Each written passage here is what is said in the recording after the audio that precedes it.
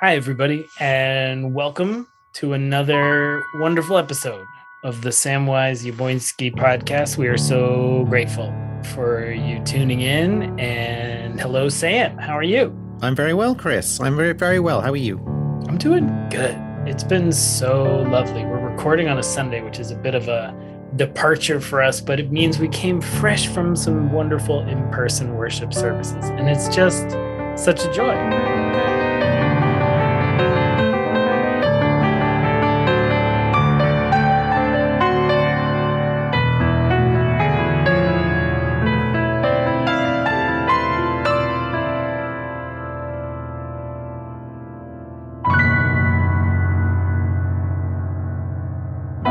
Today, we have Susan Kobayashi with us. Welcome, Susan. Hi, Susan. Nice to be here. Tell us a little bit about your kind of process, journey, spiritual path that brought you to First Church. Well, I grew up Jewish in New Orleans, and we were a very, my parents were not particularly religious. Their parents had been, but we were sent to a Reformed Sunday school, but did not really bring religion home with us at all. We didn't say Friday night prayers. We didn't. The one thing I remember doing as a family was Passover. And that was something we did every year, initially with my grandparents, and then later with a huge group of my parents' close friends. And I went through my whole through confirmation, and but also was having this other weird parallel experience, which was for 3 summers, starting when I was 8. My sister and I went to church, not to church, to camp in North Carolina. And we never did find out what denomination it was. I think it may have been Southern Baptist. But for these 8 weeks in the summer, we would go to a church where on Sunday we would wear white shorts, and we'd have church services in the morning, and in the afternoons we had Vespers. And as part of the Vespers, we pledged allegiance to the Christian flag. Wow. Which I have only once heard someone knowing of. And that was when I went to a Methodist a service in Belmont many years ago. So I always had some guilt about that, but I think usually I did it. And then at Saturday night or Sunday night, I'm not sure which, we would have a campfire, and we'd sing going there such songs as Onward Christian Soldiers.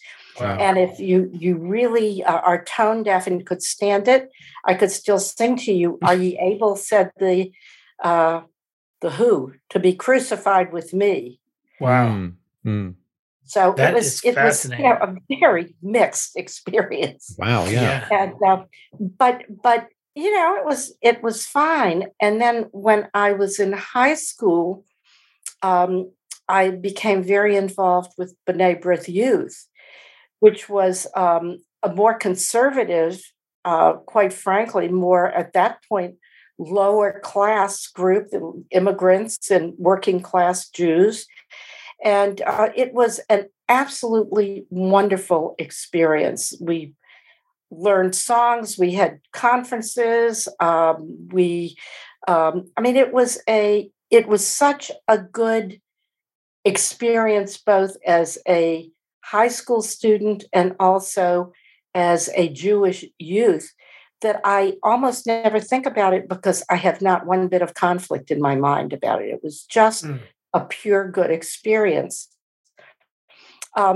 Like so many, after that, by the time I went to college, I became much less involved in religion.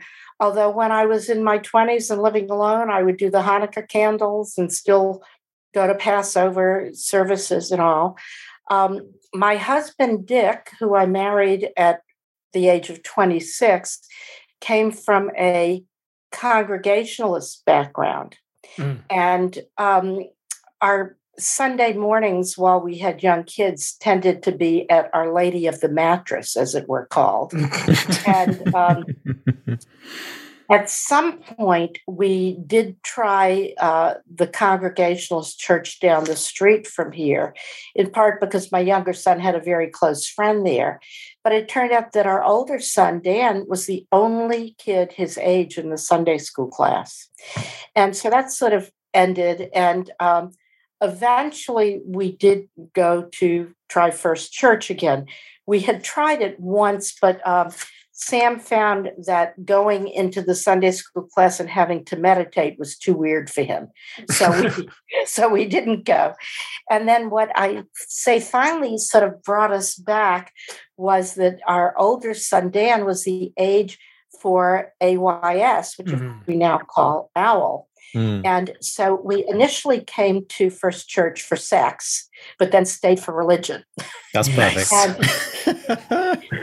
Very, very shortly thereafter, I became pretty involved. I joined the Adult Education Committee, and among the programs that started at that point, Alpha was nice enough to do one with us called Singing for Non-Singers, basically, which I initiated because I was jealous of all those people who were singing.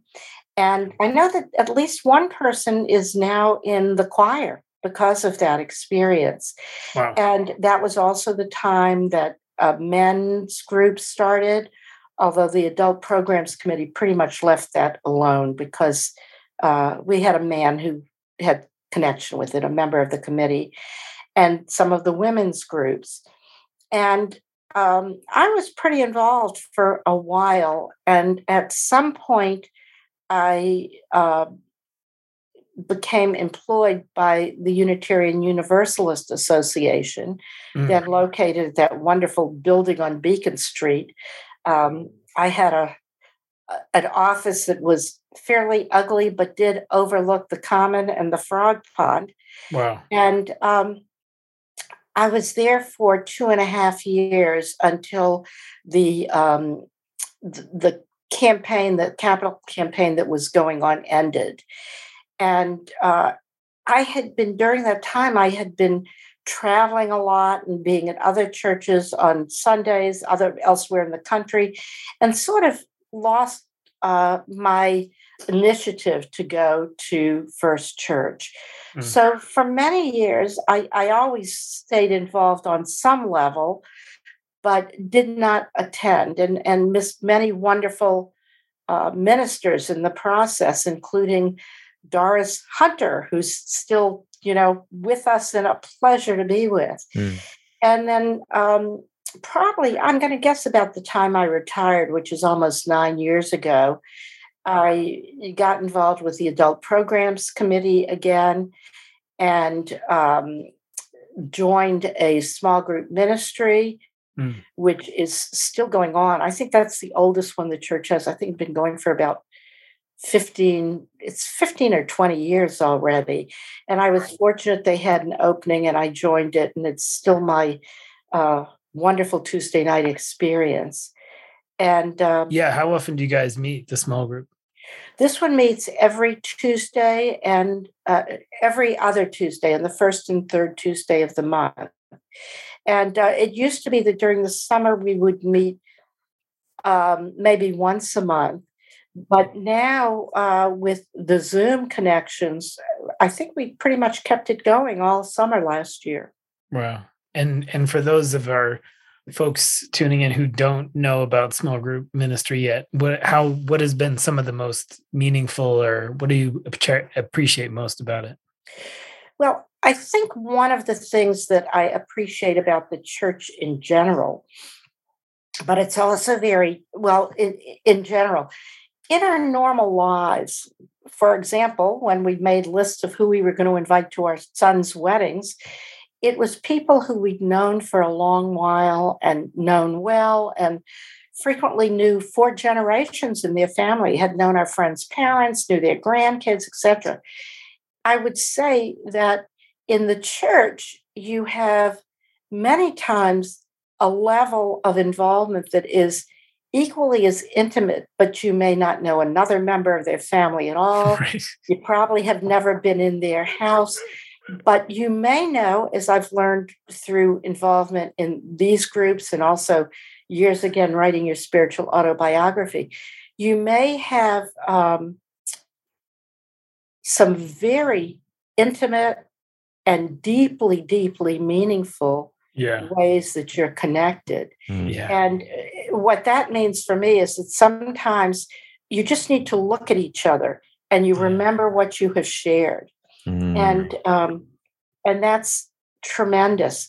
The topics we've had in small group ministry have been very, very serious sometimes, and sometimes a bit lighter.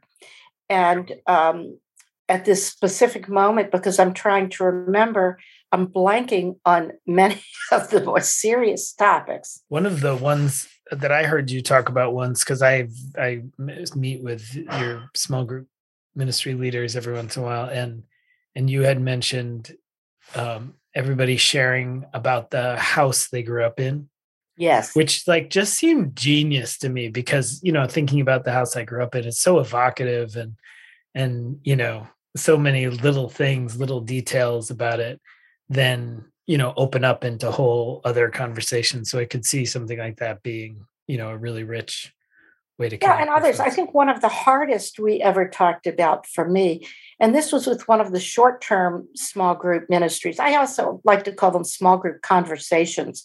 It was about courage.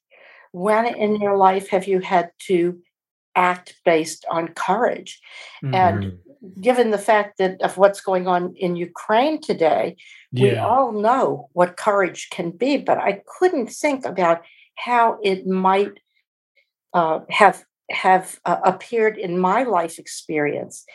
And but it's true that many of us have had to do things that involved courage in terms of confronting someone about something they've done that was really not appropriate, or just making a big move in our lives, or other things. So, but that one I had to struggle with before we discussed it. And then so you also mentioned the adult programs work, and I think one of the really incredible things about First Church, when I look at it, I've had the real pleasure and honor of serving a bunch of different churches, and everywhere has something that's really great about it, and everywhere has some stuff that they need to learn, certainly.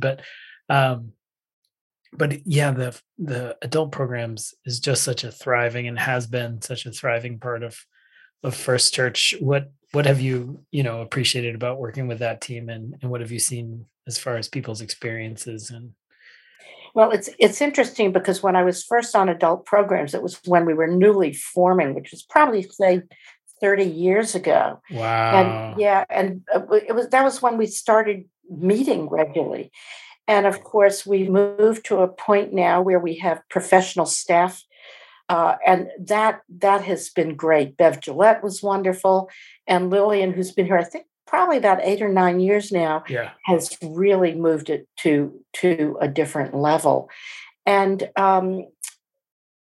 I think one of the wonderful things, two things about being on committees and about attending adult programs, are that it gives you an opportunity to get to know people in ways you'll never get to know them just by Mm. going to church on Sunday morning. And the range of topics has been so very broad, from things like the Moth Hour, which has been just great fun and everyone has loved, to some very deep programs on dealing with preparation for dying and wills and estates, and taking a look at political issues, but not through a political lens, but much more through a lens of understanding the process rather than saying, hey, this is what we're for, or this is where I'm a Democrat or a Republican or whatever.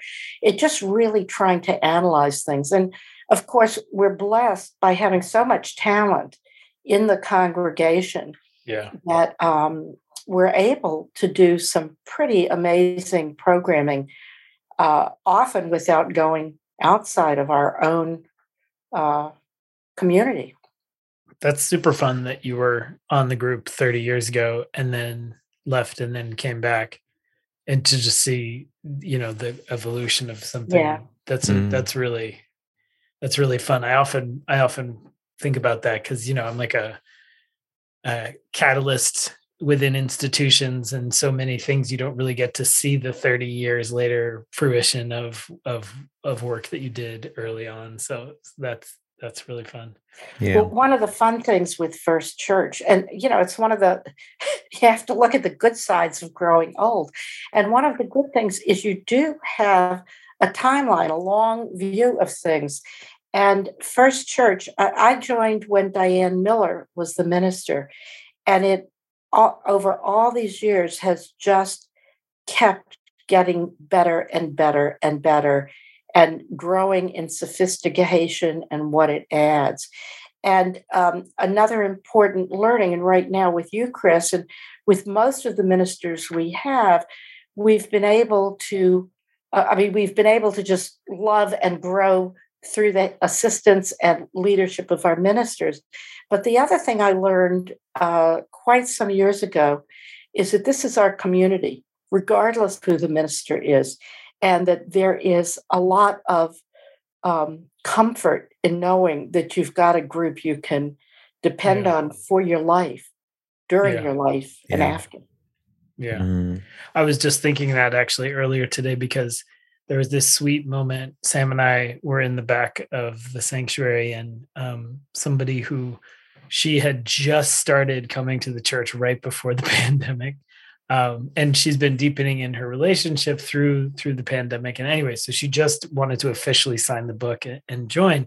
And it's interesting what you say, because a lot of her relationship with the church in the beginning was with Sam and I, and a lot of the way Sam and I work with people is then we help them connect with another series of 5-10 people who then become their relationship. That's really the deepening, and where it gets really magical, I think, is once you have those relationships with other people, and, still with me, still with Sam, but really it's all those others' relationships.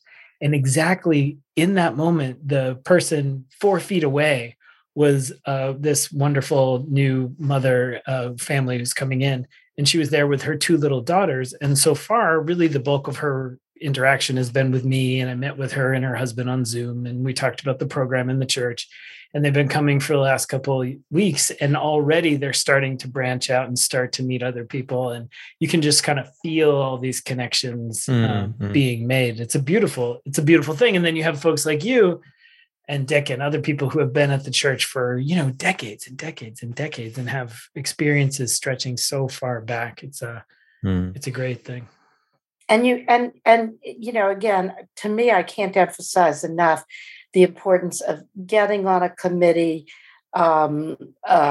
joining some sort of programs, even if it's just once in a long while. And again, for those who have young families or teenage or even older, having that be a source of connection, because it will be. Yeah, absolutely. So the other big thing you're doing right now is the stewardship committee, and we're in the beginning, I think still technically the beginning of this year's campaign. But what was it that made you want to join this team, which is fantastic that you joined the team? And how's this year sort of unfolding for you? Well, it's interesting. The way I decided to get involved was that I was at a meeting of these small group ministry facilitators. And one of them, who had been on this committee, said that he encourages everyone he speaks to get involved with something. And he mentioned stewardship in it. And I thought to myself, geez, I've worked the last 10, 15 years of my professional life were as a fundraiser. And this is something that I really should be doing. And so I offered myself up. And it's interesting because I was in sales before I was in fundraising. And one of the things I know is you have to believe your own product or your own, whatever you want to call it. Yeah. That that if you don't really believe in it, you're never going to sell it successfully. And I believe so deeply and have been so prominently, so deeply influenced by the church. And particularly in these last years, where it's been a real source of my sanity, that I thought this was a way that I could give back. And I'll also mention that Dick and I did increase our pledge this year substantially, but it's not because I'm on the stewardship committee.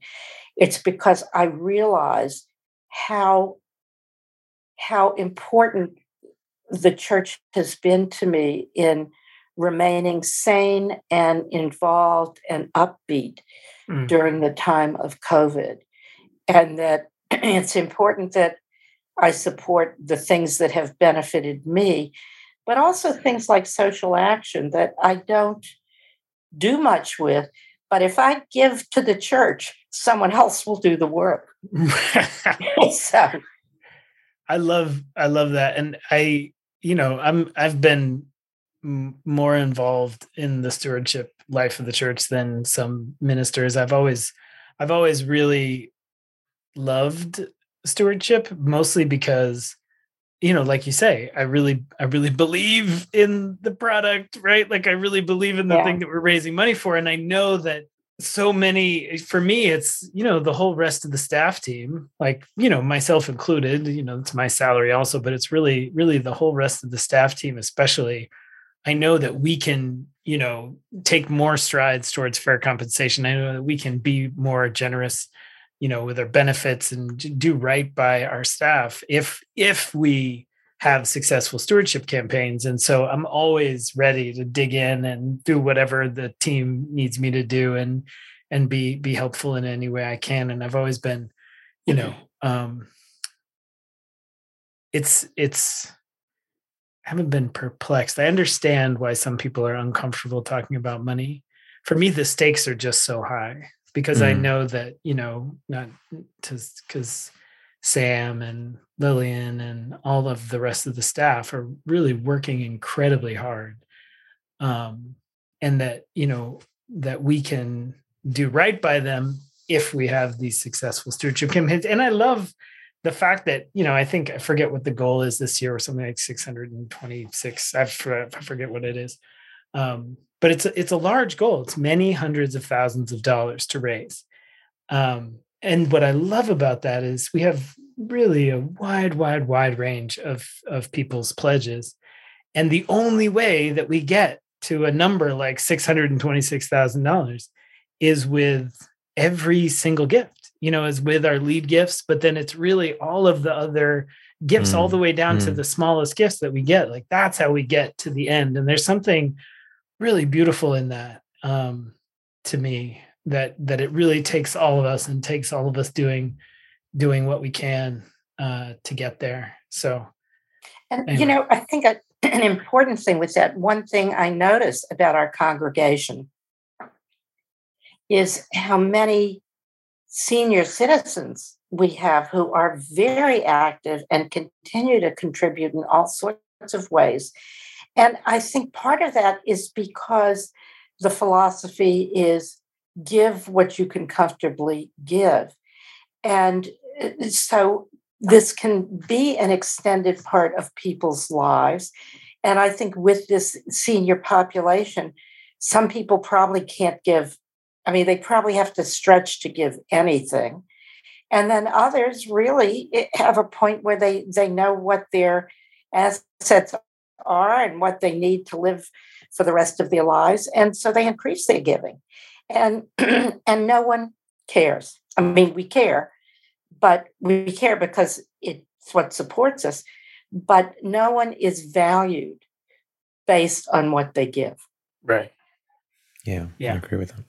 It's a fascinating part of who we are and what we do. It's also sort of fascinating to me. And I feel like I'm one long sales plug for the church. But hey, man, when you're in sales, you're in sales. Yeah. It doesn't matter. but it's how diverse the things that the staff have been doing that are nowhere near their job description.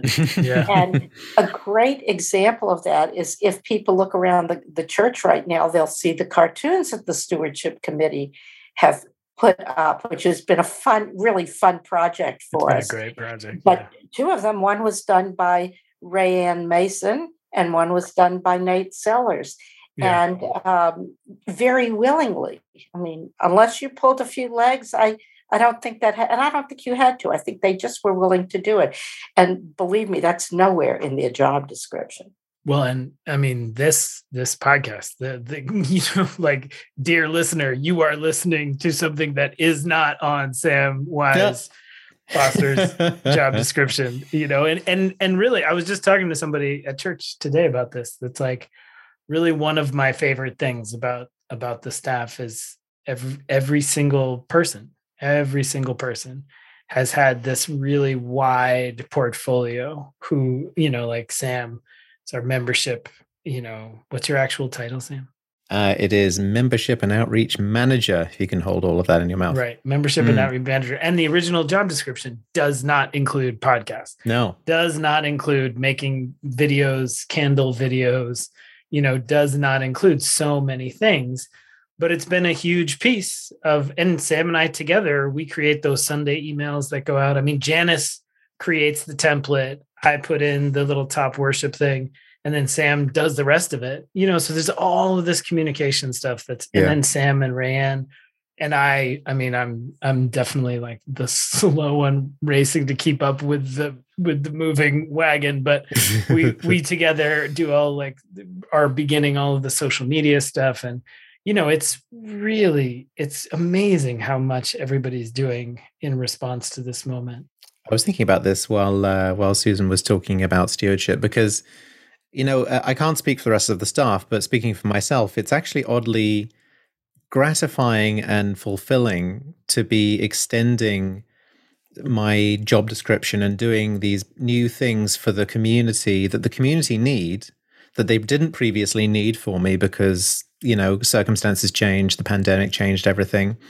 Now the congregation needs other things from me. And so sort of, learning new skills and trying to rise to that need has been a challenge for all of us. But it's been nice in a way, because it's like, oh, I do matter to this community. It's a job, but it's not just a job. This is my spiritual community, and there's something that feels really good about knowing that I matter to this community and that I can help them and that I can be part of it and that I can, and in a way, in a funny way, I think of the stewardship drive in a similar kind of way. I mean, when you're part of a community like this one, you matter to the community in all sorts of ways. You matter because you volunteer your time. You matter because you're teaching people's kids in CRE. You matter because, you're donating money that keeps the lights on and keeps the programs running. And you matter in all sorts of different ways. And that mattering, I think is a spiritual need as well as a practical one. But there's something spiritually fulfilling about challenging myself to rise to these new needs that my spiritual community has. Yeah. And I think what you're saying too, Sam, is that some of it's invisible. And I think back, this is going back many years, to when my mother died, and we had a memorial service for her in the parlor. And it was back in the days when you could still light a fire in the parlor. Wow. To be able to have my family come in and have the room beautifully set up with a fire. And that was, I don't know whether it was Louise back then or his predecessor. But again, some of the stuff that we've seen all of our church members moving chairs, but you still need a professional person to do it as well. So that's also something that means a lot. Yeah. So one of the things that we've been doing also is inviting, if you have any questions for Sam or I also, you can ask us any questions. About anything, about spirituality, anything. About anything, whatever. Do you have any questions for us? This was hard for me to think about, but let me ask one that I actually had submitted to the mailbag at one point, which is trying to figure out where we fit in the greater church world. Nice. And I'm guessing that in Unitarian Universalism, we'd be considered a large, medium-sized church, but maybe we're a small, large church. And also about every church is so different, as I saw traveling across the country. And any observations either of you would like to make about how you perceive our church within the greater denomination? I perceive us as one of the really strong churches in the denomination. But Yeah. I'd like to hear your thoughts on these things. Yeah. No, it's a good one.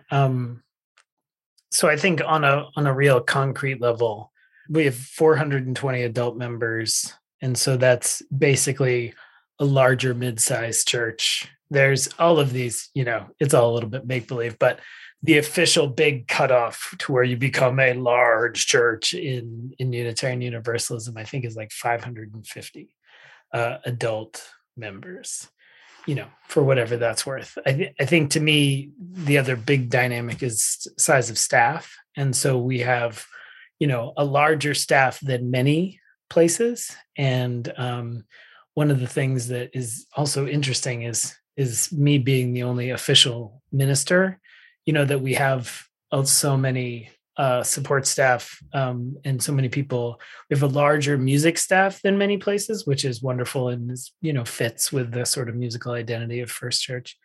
But I think the big difference to me is, well, two things come to mind. The first is we also have more long-term members than anywhere. I've served a lot of places by this point, and by far and away, we have more members who have been at the church 20 plus years, 30 plus years, 40 plus years, way more, like order of magnitude more than anywhere else I've served, which I think is really beautiful and really powerful. And I think speaks to the long-term stability of the vast majority of ministers who have come before me, and of just the strength of leadership. The congregation has done a really good job at, cultivating and continuing and sort of self-perpetuation, which is a real strength. So yeah, I think that's the big thing. And then the other really different piece is, because of a number of those factors. Well, I should say the other thing is the staff team right now is just really strong. I came on, I'm the newest, right? I mean, I guess Rayanne, but I'm of the core, like everybody else had been in their job at least a couple of years by the time I came. So I've been helping to shape and direct people's jobs, but people kind of knew their jobs when I came, which is great, because then you can kind of hit the ground running, and there's not a lot of energy that had to go into finding people and training people. It was just like, all right, we have the locomotive is on the track, ready to go. Let's fire her up and see what she can do. And the team was already really connected too, which is really helpful. They all really loved each other and worked well with each other when I got there, which is, comes with its own tiny challenges of sort of breaking in as the new guy, but it helps that you are in charge. So, but so that was great that the team was so high functioning and ready to go. And I think that's one of the other big differences in many places. So one of the things that I've been serving as one of the leadership team for the local sort of ministers association. And churches are in a tough spot. A lot of churches, I sort of think of it as these last 2 years have had a lot of kind of earthquakes, right? And any structural challenges, any cracks in the foundation that were there before COVID have just really blown up in a lot of places. So we've had tons of ministers retire, leave, quit. We've had tons of ministers fired. We have tons of other staff fired. And it's lots of conflict and lots of challenging circumstances. And, it's just been a really super stressful time. So there's definitely a number of churches that are also thriving. Everybody who's thriving and doing well is doing it a little bit differently, I would say, which is, I guess, always true, but now especially. But there's definitely a lot of conflict and a lot of turnover, and a lot of places I think are in a really pretty hard spot. So I'm working hard with my colleagues to help support other colleagues in other congregations and see what we can do. And working with the board and the staff, we're working on this community collaborative project, which is really intentionally, how can we help 7 other congregations really thrive through adult programs, and looking at some religious education projects and ways that we can help support some other smaller churches. But yeah, it's definitely a tough moment for lots of places. But yeah, what about you, Sam? What do you sort of? I don't have much to add. I was thinking about maybe a generational turnover, which is a universal thing in the UU world. I was first told about this at the previous church I worked at in Newton by a very wise soul who told me, Sam, one of the things that's happening generationally now is that older UUs, they join committees and are active in the committee life of the church because that kind of structured their social life. The way you make friends, the way you build community was by joining committees. And what's interesting is that for sort of millennials and the younger generations, the way they find community is very different. And that's a sort of growing problem in UU churches is that it's harder to get younger people onto committees. And I think some of us have some experience of this because that's just not how they connect with folks. They connect through, social media or whatever, and so, but I think that First Church is weathering this change pretty well. I think we're pretty good at incorporating our younger folks. I mean, yes, the younger folks who come through our doors on a Sunday morning for the first time tend to be families with little kiddos, and maybe they've moved to the area for the schools and so on, and they're trying to build community. And but it's something I wonder about is that over time, as patterns change about how people socialize and how people build community, how are we going to rethink our committee structures or the way in which we provide services and community to younger people to keep up with a changing world. So sorry, that was a very, very large and vague answer, but I think it's something I've been thinking about. It's a fascinating transition. I think of my colleagues and predecessors who, started in ministry before email. I think of all the digital transitions that we've had in the last 2 years of, just assuming that YouTube was going to be a part of our programmatic lives, and that we'd be producing many videos, producing this podcast, that we would be sort of multi-platform in this really shocking way. And when you look back, I mean, I guess this has always been happening. There's always been the next different technology. I grew up in a church, Framingham, Massachusetts. And one of my earliest church memories is the mimeograph machine, I think it was called. It was like zunkas, zunkas, zunkas, zunkas, zunkas, zunk. I remember sitting in the church office. My mother and father both were volunteers in the church, and they would make their own orders of service and zunkas, and I would be playing on the ground in the office while they were cranking those out.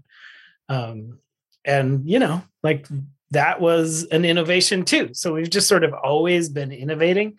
But it does feel like generationally, there's a pretty big shift where, I look at my own children who, shockingly, Benjamin, who's my eldest, who's 14 right now, he'll be part of our target market, right, in 10 years, right, which is shocking.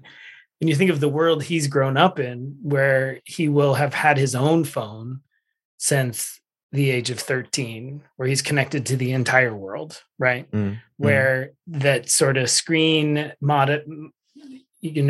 mediated existence is just going to be part of his life in a different way. So when we're trying to grow into this next moment, and one of the cool things about churches is we're serving Benjamin and we're serving Ilsa Caprellian, who I think just turned 90, right? And so it's one of the really beautiful things that we have this huge span where we have some people, and then within any age too, we have people who, are early adapters, technology of any age, and we have people who are super resistant in any age. I'm 45. I'm probably one of the more resistant. Personally, but it's really super fascinating. And then when you think of, like you're saying, Sam, modes of service, modes of connection, modes of leadership, it's like, how does all of that change, to make space for this next generation? And what are they looking for? And is it, I've tried to recruit a couple of our younger people, and they were like, well, I don't really do night meetings. And I'm like, okay, this is just complicated, because it's that committee is always met in the night, but does it have to, and does it have to meet monthly, and does it have to meet? I think there's some things that are just sort of, what's the word, entropy within an institution, that we just have always done it this way. And I think if we're learning anything from the pandemic is, we can pivot real quick, and we can pivot over and over again. We can ask, do we need to do it like this? Or is there another way that we could serve the same mission? Right. Sorry, I had to laugh when you said that your son is 13 and is already using a phone. So I just went to England to visit my family, to visit my mother and my sister and her 2 kids. And my nephew is 2, going on 3, and he has an iPad, right? And he plays games on his iPad. And his older sister, who's 6 years old, is constantly texting me. She's 6 on her own iPad. And it's like, wow, this is a generation that just is going to have patterns of communication that are totally different from. She's texting you now that you're back in America. She's still texting. Yeah. Now she's just like texting me, and she's 6. And all of a sudden, you have a personal one-on-one relationship with this kid. It's fascinating. With the 6-year-old, yeah. I don't think the 2-year-old is texting yet, but he knows how to use an iPad. There's going to be some serious emojis in your future. Yes. So you have that challenge of those who know and those who are aging out, and how you blend the two. Right. Yes, and it's a constant process. It never stops. As you know, it's always going to be so. This 2-year-old who's playing with an iPad, when he's 40, his kids are going to be laughing like, "Dad, what's an iPad?" Right? It just goes on. Anyway, sorry. No, and I think it's a fascinating thing, especially now with what we're facing with this transition back. We're communicating in so many ways, and we're sending out, like you were mentioning, the cartoons, the stewardship cartoons that are up at church, and that we've sent out in the Sunday emails. And now, I mean, the dear listener listening to these words, this is one of, I don't know, 6 or 10 different medium of communication that we're using these days, which is just really wild. And it all takes time, and it all takes energy, and it all takes vision, and it all takes, commitment and follow through, and, all of it. It's really super wild.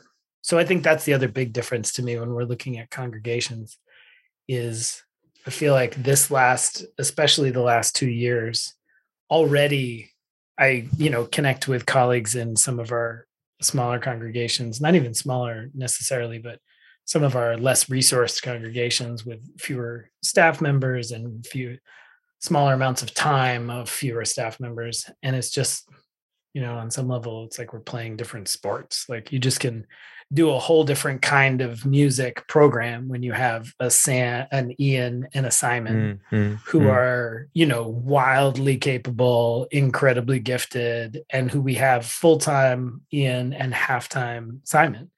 That's just a whole different thing. And, so I think the churches that have had, colleagues and staff teams who can work together, and the churches that haven't, I've had colleagues who are doing all of the videos themselves, that we're trying to learn all this stuff that I've had Nate and Ian and Sam working on so hard.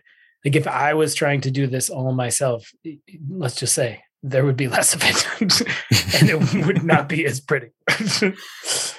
So, anyway. It reminds me, we need to it reminds me of what I think about a lot, which is how really fortunate we are to have this highly functional uh, resource of our church available, that it's not a given for so many. Yeah.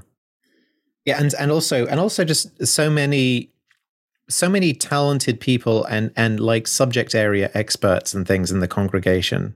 We got so many people in the congregation who are musicians, who can give fascinating talks on their areas of expertise, who can build stage sets, who can do all sorts of things. I mean, anything. I mean, we just got.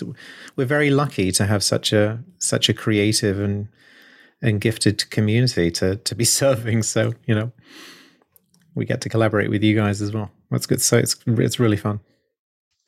All right. Well, I think the one last, and it would be probably a nice way to end, is we've also been asking people about the favorite principles or the purposes and the sources, if there's one that's been particularly speaking to you in this moment. I think this has been a fun refresher course for some of us to just dip a toe back into the principles a little bit. So is there one looking at it that particularly speaks to you these days?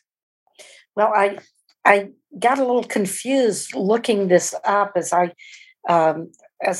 mentioned briefly. Yeah. I took out my little card that I got in the foyer about what do Unitarian Universalists believe. And I used to carry these years ago. When someone asked me, I'd just hand them the card. And I discovered the questions were a little different there than the principles on the website. So I'm going to read 2 sentences to you. Sure. And they give you, I think they really work together. I don't know which one came from where. One is acceptance of one another and encouragement to spiritual growth. Yeah. And the second one, we believe in the importance of religious community.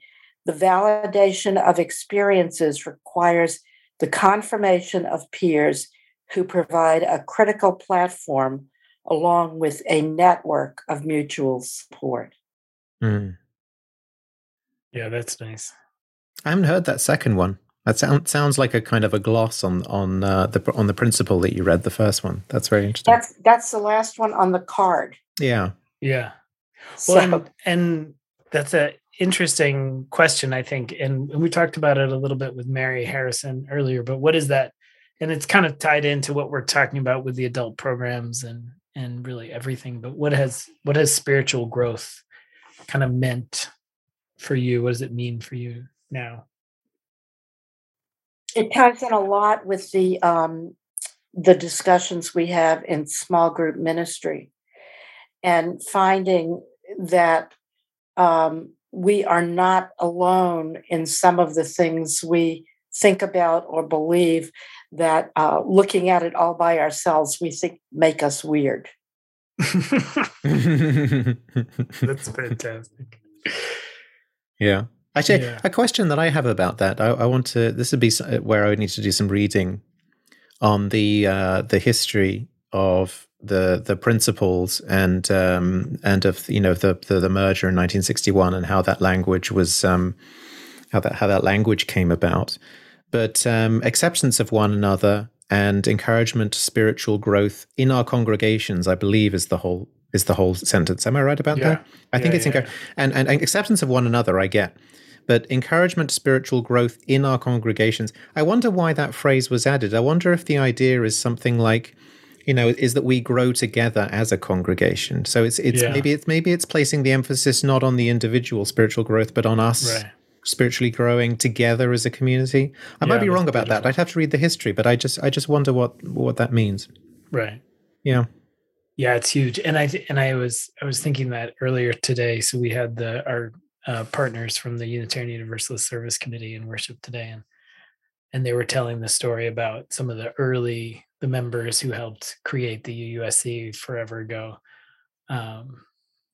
who in those very pews, which they said, which I thought was really beautiful, and you think about the long arc of history at First Church, where those folks, the Dexters who went to Nazi Germany and witnessed the atrocities firsthand and came back to tell the story. They sat in those pews, like right in that same place. And they hoped for similar things and they worked for similar things. And, it's a beautiful thing to be in the midst of that, long arc of the spiritual growth in an organization and in a community and in the wider world. I think the chalice, if I'm correct, came from that one of the issues they had was how would people recognize them when they're standing on those train platforms or whatever. And that was the beginning of our use of the chalice. Yeah. I believe that's true. Yeah, I think it was originally designed as a stamp on documents to help folks get visas out of Europe to America. Am I right about that? I think the chalice stamp came first, and now we actually have use a physical chalice, but it originated in the stamp and not the other way around. Well, and this is sort of a perfect ending because we just were using this image of the chalice and talking about it, and this poem in particular, Spilling the Light, from Reverend Teresa Soto in a Vesper service earlier this week. So we don't usually close with these kind of words like this, but I think we should today because it fits really well with everything we've been saying. She says, the chalice is a reminder that what flame we keep inside cannot light the way. The light must spill to shine. The thing you must be is yourself, unadulterated, shedding the willingness to journey alone, as though you are made of something hard and unforgivable. You are human, you belong, right here, right now. And together we will chase away the sickness, the secrets, and leave only the open possibility that the future is a space for growth.